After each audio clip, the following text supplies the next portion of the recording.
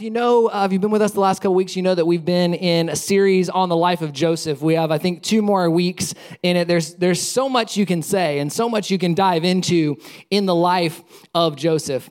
But have you ever seen a movie or a television show or maybe read a book where the story was just so compelling, so strong that there were actually other characters and subplots and sub-characters that you were like, man, I wish I could know more about that person. There is so much to this story. This story is so rich. It's so good that there's actually other characters that I wish I could find out more about. And what's interesting about that is you've seen these. You've seen spinoffs. You've seen when they make a spinoff of a TV show or of a movie. And spinoffs can go one of 2 ways. Like spinoffs can be really exciting, like diving in, deep dive into a character that you wanted to know more about. Or a spinoff can just be a complete disaster. I'm talking about like Joey from Friends. I'm talking about spinoffs that the character didn't quite have enough meat. The character didn't quite have enough depth that it could sustain its own story.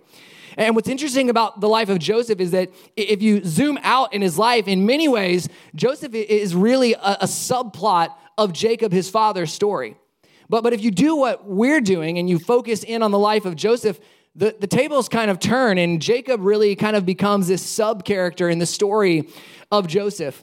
But he's a character that we really cannot overlook in this story.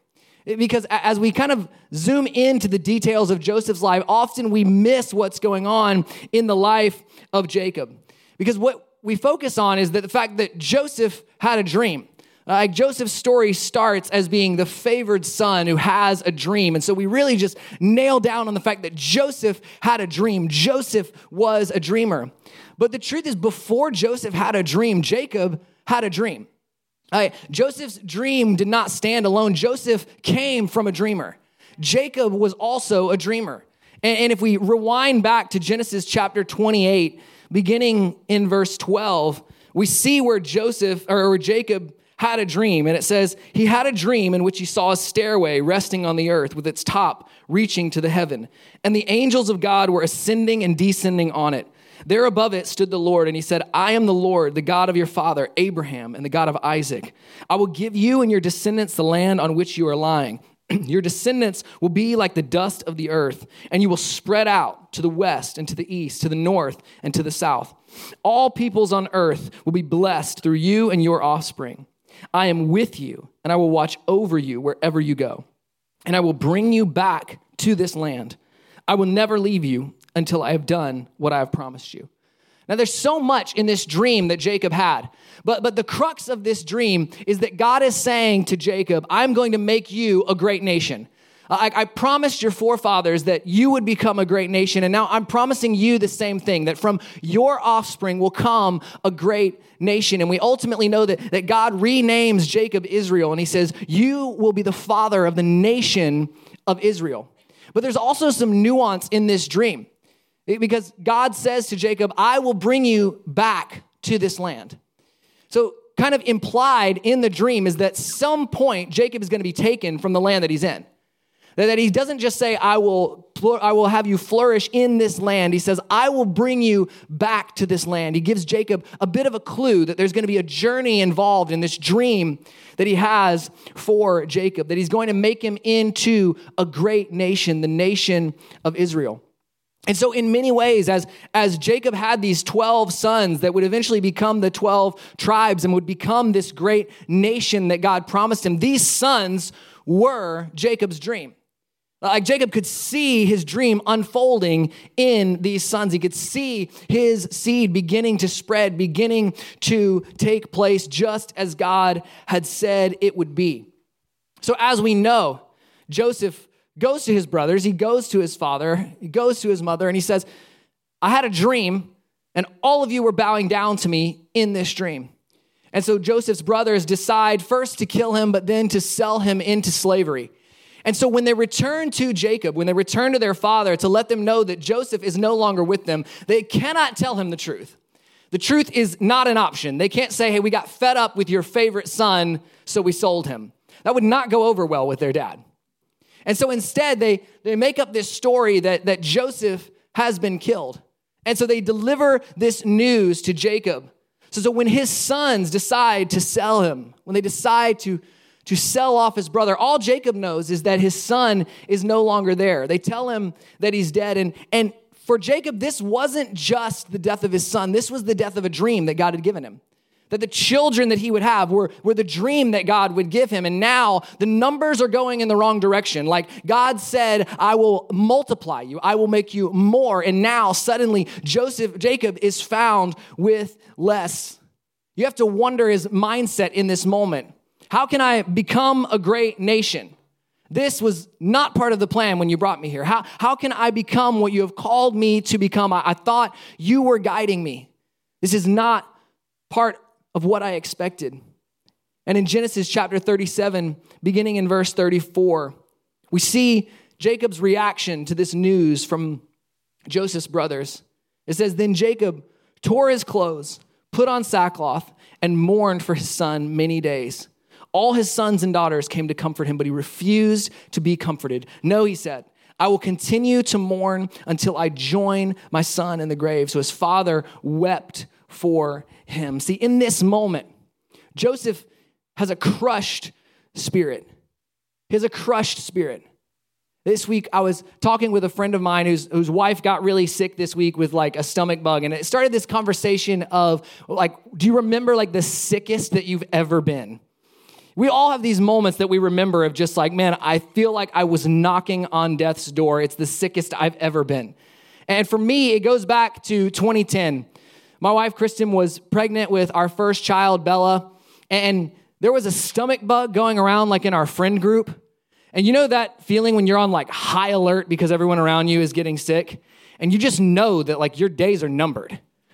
Like you just know like this thing, the circle is getting smaller and it's getting closer, and then you keep hearing like, oh yeah, you know, so-and-so, they have it now.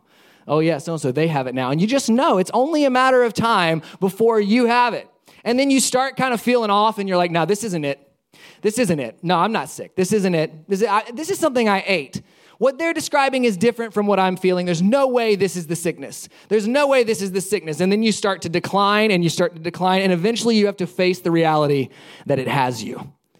And this was the moment that I was in. Our circle of friends, it was just getting closer and closer and closer. And then we had these friends that lived across the street from us that we hung out with all the time. And I remember when I found out, they were like, Jared and Rachel, they have the stomach bug. And I was like, it's over.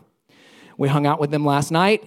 This is the end for us. We're going to get it. And sure enough, my poor wife was the first to get it. Pregnant, 9 months pregnant with our first daughter. And she gets this just atrocious stomach flu. And so I'm trying to take care of her. I'm trying to be there for her. And then I get it. And we had recently moved to the city. And we didn't really know anybody. So we just felt like we were like alone, dying in our home. There's this one moment that we both remember and we revisit from time to time. We still don't know exactly how it happened or what led to this moment. But on day 3, we woke up next to each other on the bathroom floor, on the tile. And I don't know how we got there, but I know the circumstances that get you there are not pleasant. And we were just lying there as sick as we could possibly be. But what do you do when your sickness is not physical? What do you do when it's not your body that's broken? What do you do when it is your spirit that has been crushed? What do you do when it is your spirit that has been broken? When you're physically sick, no matter how bad it gets, when you've got a flu, when you've got a stomach, you know that the moment will come when you'll be out of it. You know that you'll start to feel a little bit better and you'll start to get a little more strength and you'll start to see the light at the end of the tunnel. But what do you do when it's not your body but your spirit? Proverbs 18:14 says, the human spirit can endure sickness, but a crushed spirit who can bear? So you can get through sickness, but what do you do when your soul is what's broken and hurting? See, I think often it's easier to fake internal brokenness. To fake your way through internal brokenness. Because when you're sick, when you have symptoms, when you have a broken leg, a broken arm, a sick stomach, a flu, people see those symptoms in your life. And people can look at you and people can say, that person, they're sick. We should help them. They're sick. They need some help. They need some assistance. But often we can walk through life with a broken spirit and no one ever knows. Because on the outside, everything looks fine. On the outside, everyone looks and says, it seems as though everything's okay, but on the inside, there is brokenness, there is pain, there is hurt. This is why everyone is so astonished when people who are known for joy, known for laughter, known for making the world happy, are known to be in deep darkness. This is why when people like Stephen Boss and Robin Williams commit suicide, the world has no idea what's happened because on the outside, we just saw them joyful. We just saw them happy, and yet there was something going on inside of them that was crushed. There was something going on inside of them that was broken. And I think that I'm convinced that there are many of us in this room who we're walking around with smiles on our faces. We're walking around looking joyful, but inside there's some brokenness that needs to be dealt with. Inside there is a spirit that needs to be revived. And I notice the words of Jacob in this moment is he says, I will mourn until I join my son in the grave. He's convinced that there is no remedy in this lifetime that will ease the pain that he's walking through. He's convinced that there's no remedy. And this is what a crushed spirit will do. A crushed spirit will convince you that your current level of despair is your permanent level of despair. That there is no light at the end of this tunnel. This is what a crushed spirit sounds like. It sounds like this is my life now. This is my reality now. A crushed spirit tells you that your future will be as dark as your worst moment. That it doesn't get any better than this. And a crushed spirit can come like Jacob's in a moment of tragedy, in a moment of unexpected loss, or a crushed spirit can come in sustained struggles. The struggles that you thought that you would be through by now. The unhealthy habits that you thought that you would be past by now. The sickness that you thought you would be done with right now. It can wear us down to the point where our spirit needs to be revived. Our spirit needs to come back to life. See, I think so often when we find ourselves facing situations that we could never imagine, we try to treat it every way except for at the spirit level. But when you have a crushed spirit, everything seems dark. Everything seems oppressive. There's no reason to move forward because there's no light at the end of the tunnel. And this is the reality that Jacob is living with in this moment. But see, so often we get lost in the injustice of Joseph's story.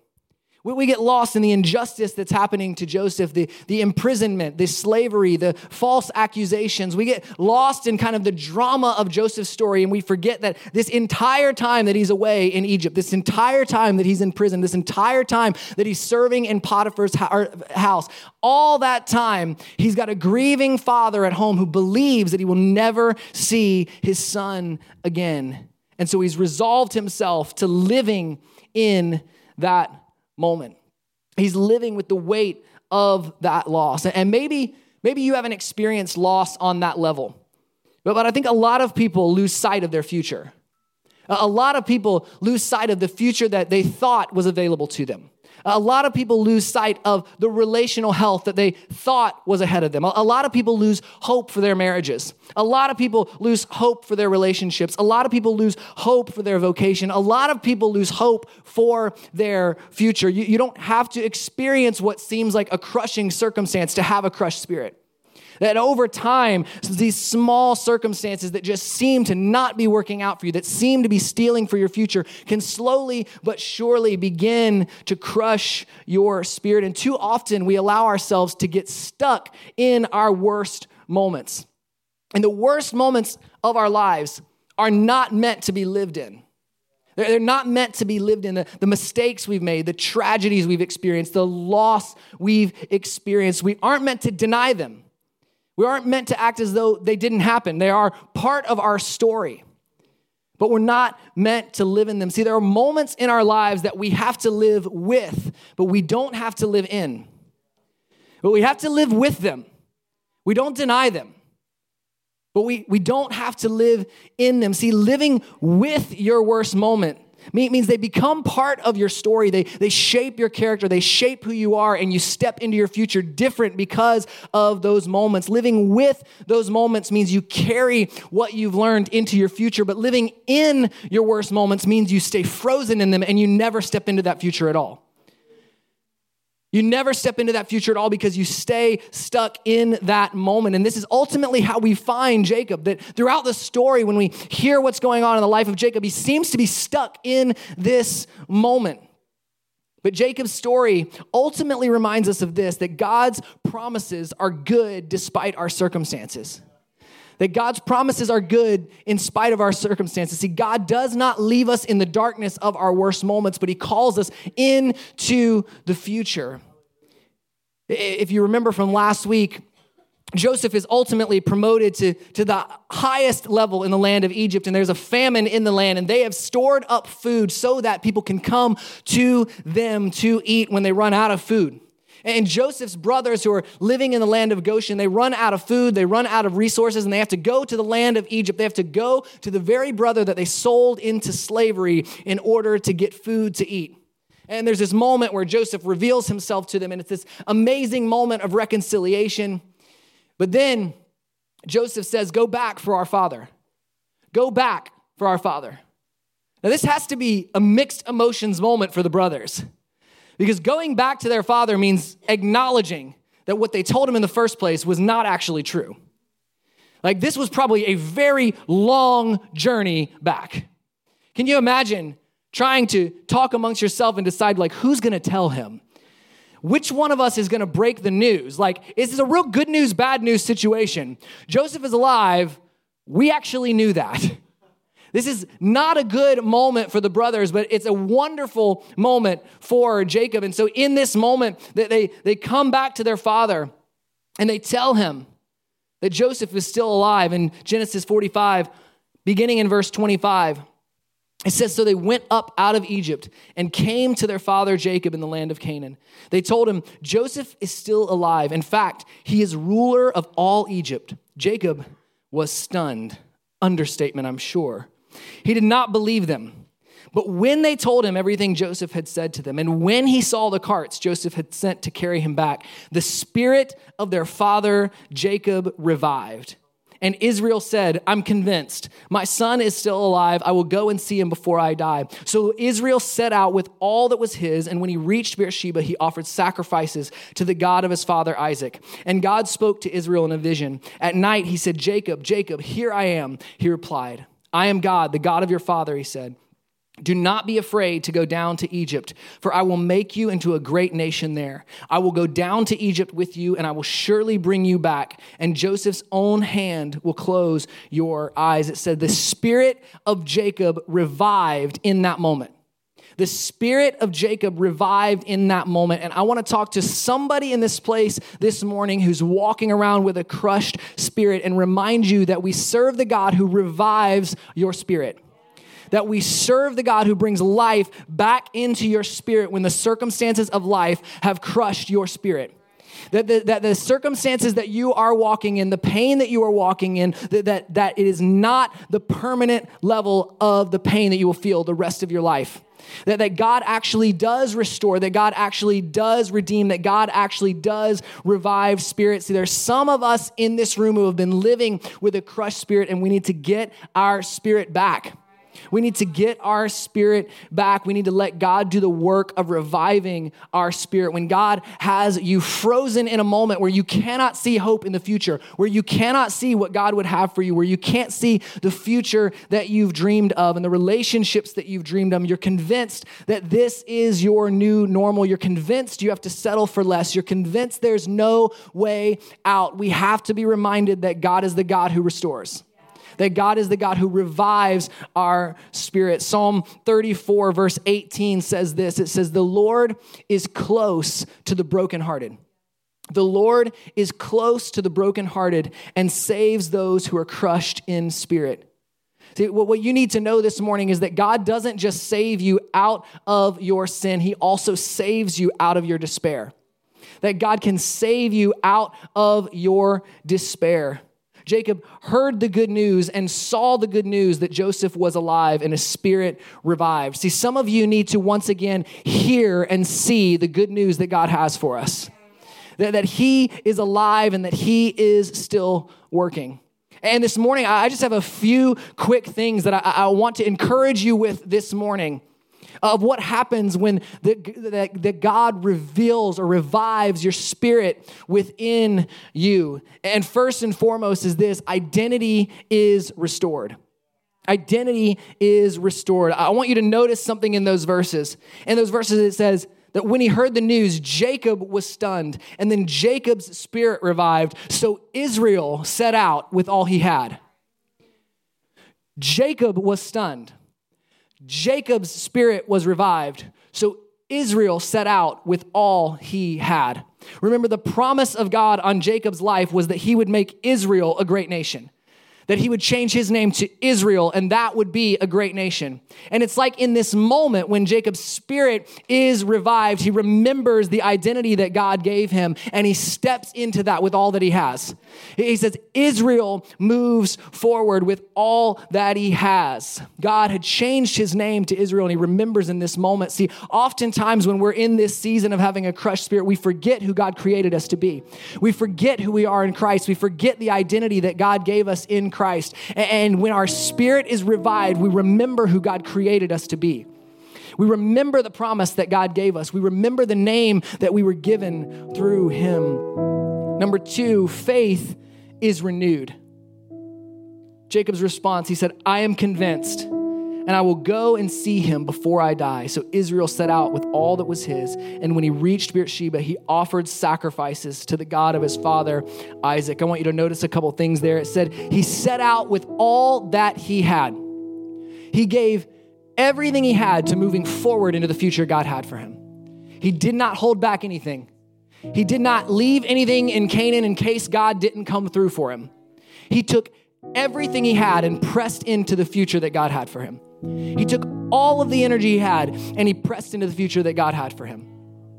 And you may not feel like you have much. You may feel like you have been depleted. You may feel like you have been beaten down. You may feel like you don't have a lot to step forward with.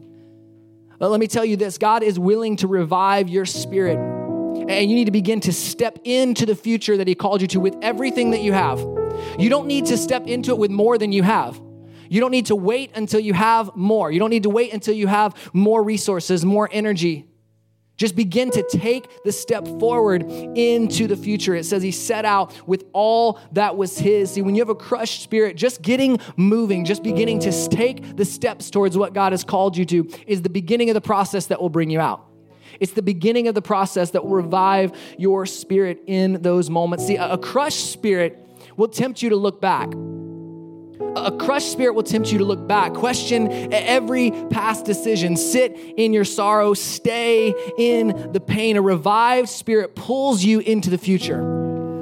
Not stepping reluctantly, not stepping half-heartedly, but with all you have, stepping into the future that God has for you. With all that you have, stepping into the promise that God has for you. A revived spirit pulls you into the future. Don't fear moving forward. Don't fear taking the steps God has called you to. Begin to step into those moments. And then it says he made sacrifices. He made sacrifices. He began to worship. See, you know that your spirit is revived when you're able to worship before you see the conclusion. I love that Jacob began to stop and worship God for what he had done, even though he hadn't seen it. He hadn't seen for himself that Joseph was alive. He hadn't seen for himself that it was all going to work out. He hadn't seen for himself that he would actually make it through the journey, but he learns to worship on the way. We need to learn to worship on the way to what God is doing. Often we wait for God to do something and we're like, hey, when I see it, then when I see it, I'll be so thankful, I'll begin to worship. No, we need to begin to worship on the way to what God is doing. When God says, I'm going to do this in your life, I'm going to move in your life, I'm going to come through for you, we begin to worship him as though it has happened. We begin to worship him with the faith as though we know it is going to happen. And that's what Jacob is doing in this moment. He's worshiping on the journey. And some of you are on that journey. You're in that in-between. You're in that in-between space where I don't see it for myself yet, but I know what God has spoken. I know what God told me to do. I know the steps God told me to take, and I'm starting to take them, but I don't see it yet. You've got to learn to worship on the way. You've got to learn to build up your spirit on the way to seeing the fulfillment of what God has promised you. And that's what Jacob is doing in this moment. So we see that vision is returned. Vision is returned. That's number 3. It says, immediately God spoke to him in a vision. immediately he begins to hear from God again. See, when your spirit is crushed, it often deafens you to the voice of God.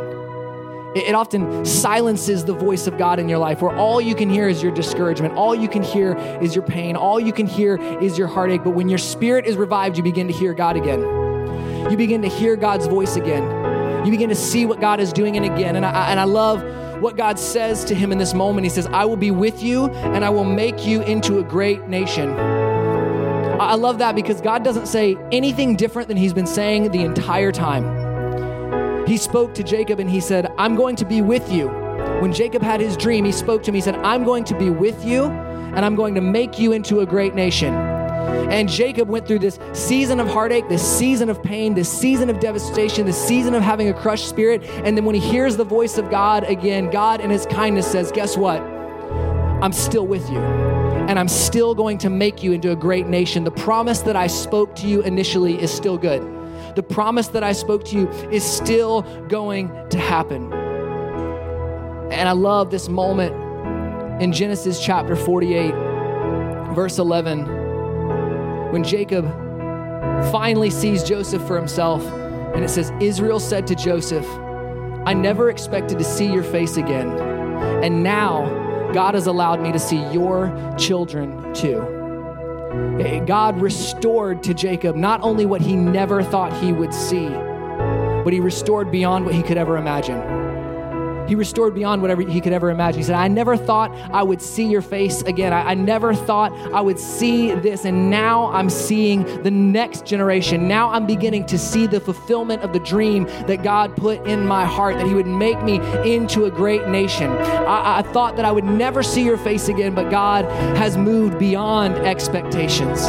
See, if you're in this place this morning and that's you, you're in this place where, man, I have had a crushed spirit. I have had a broken spirit. I want to remind you that this is the God that we serve. In Deuteronomy chapter 30, it says, you and your children, when they come back to God, your God, and obey him with your whole heart and soul, according to everything I have commanded to you, God, your God, will restore everything you lost.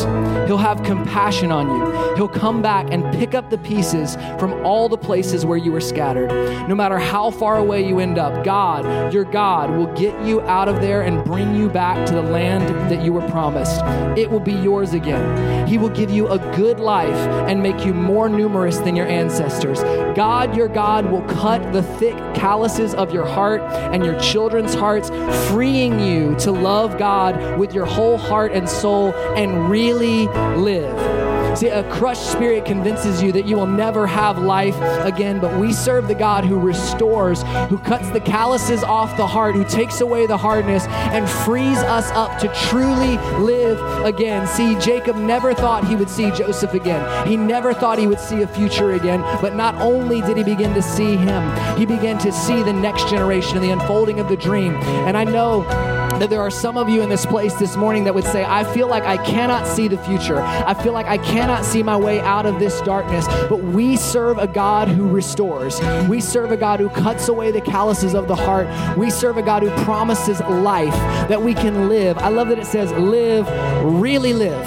There's a difference between living and existing. There's a distant difference between just breathing and being on earth and living the life that Christ has for you. And the promise that God has is it doesn't matter what you've been through. It doesn't matter what you've lost. It doesn't matter how dark of a hole that you are in. His promise is still good. His promise is still good to restore not just what you lost, but to restore beyond and to give you life, to give you real life. Would you bow your heads and close your eyes with me this morning?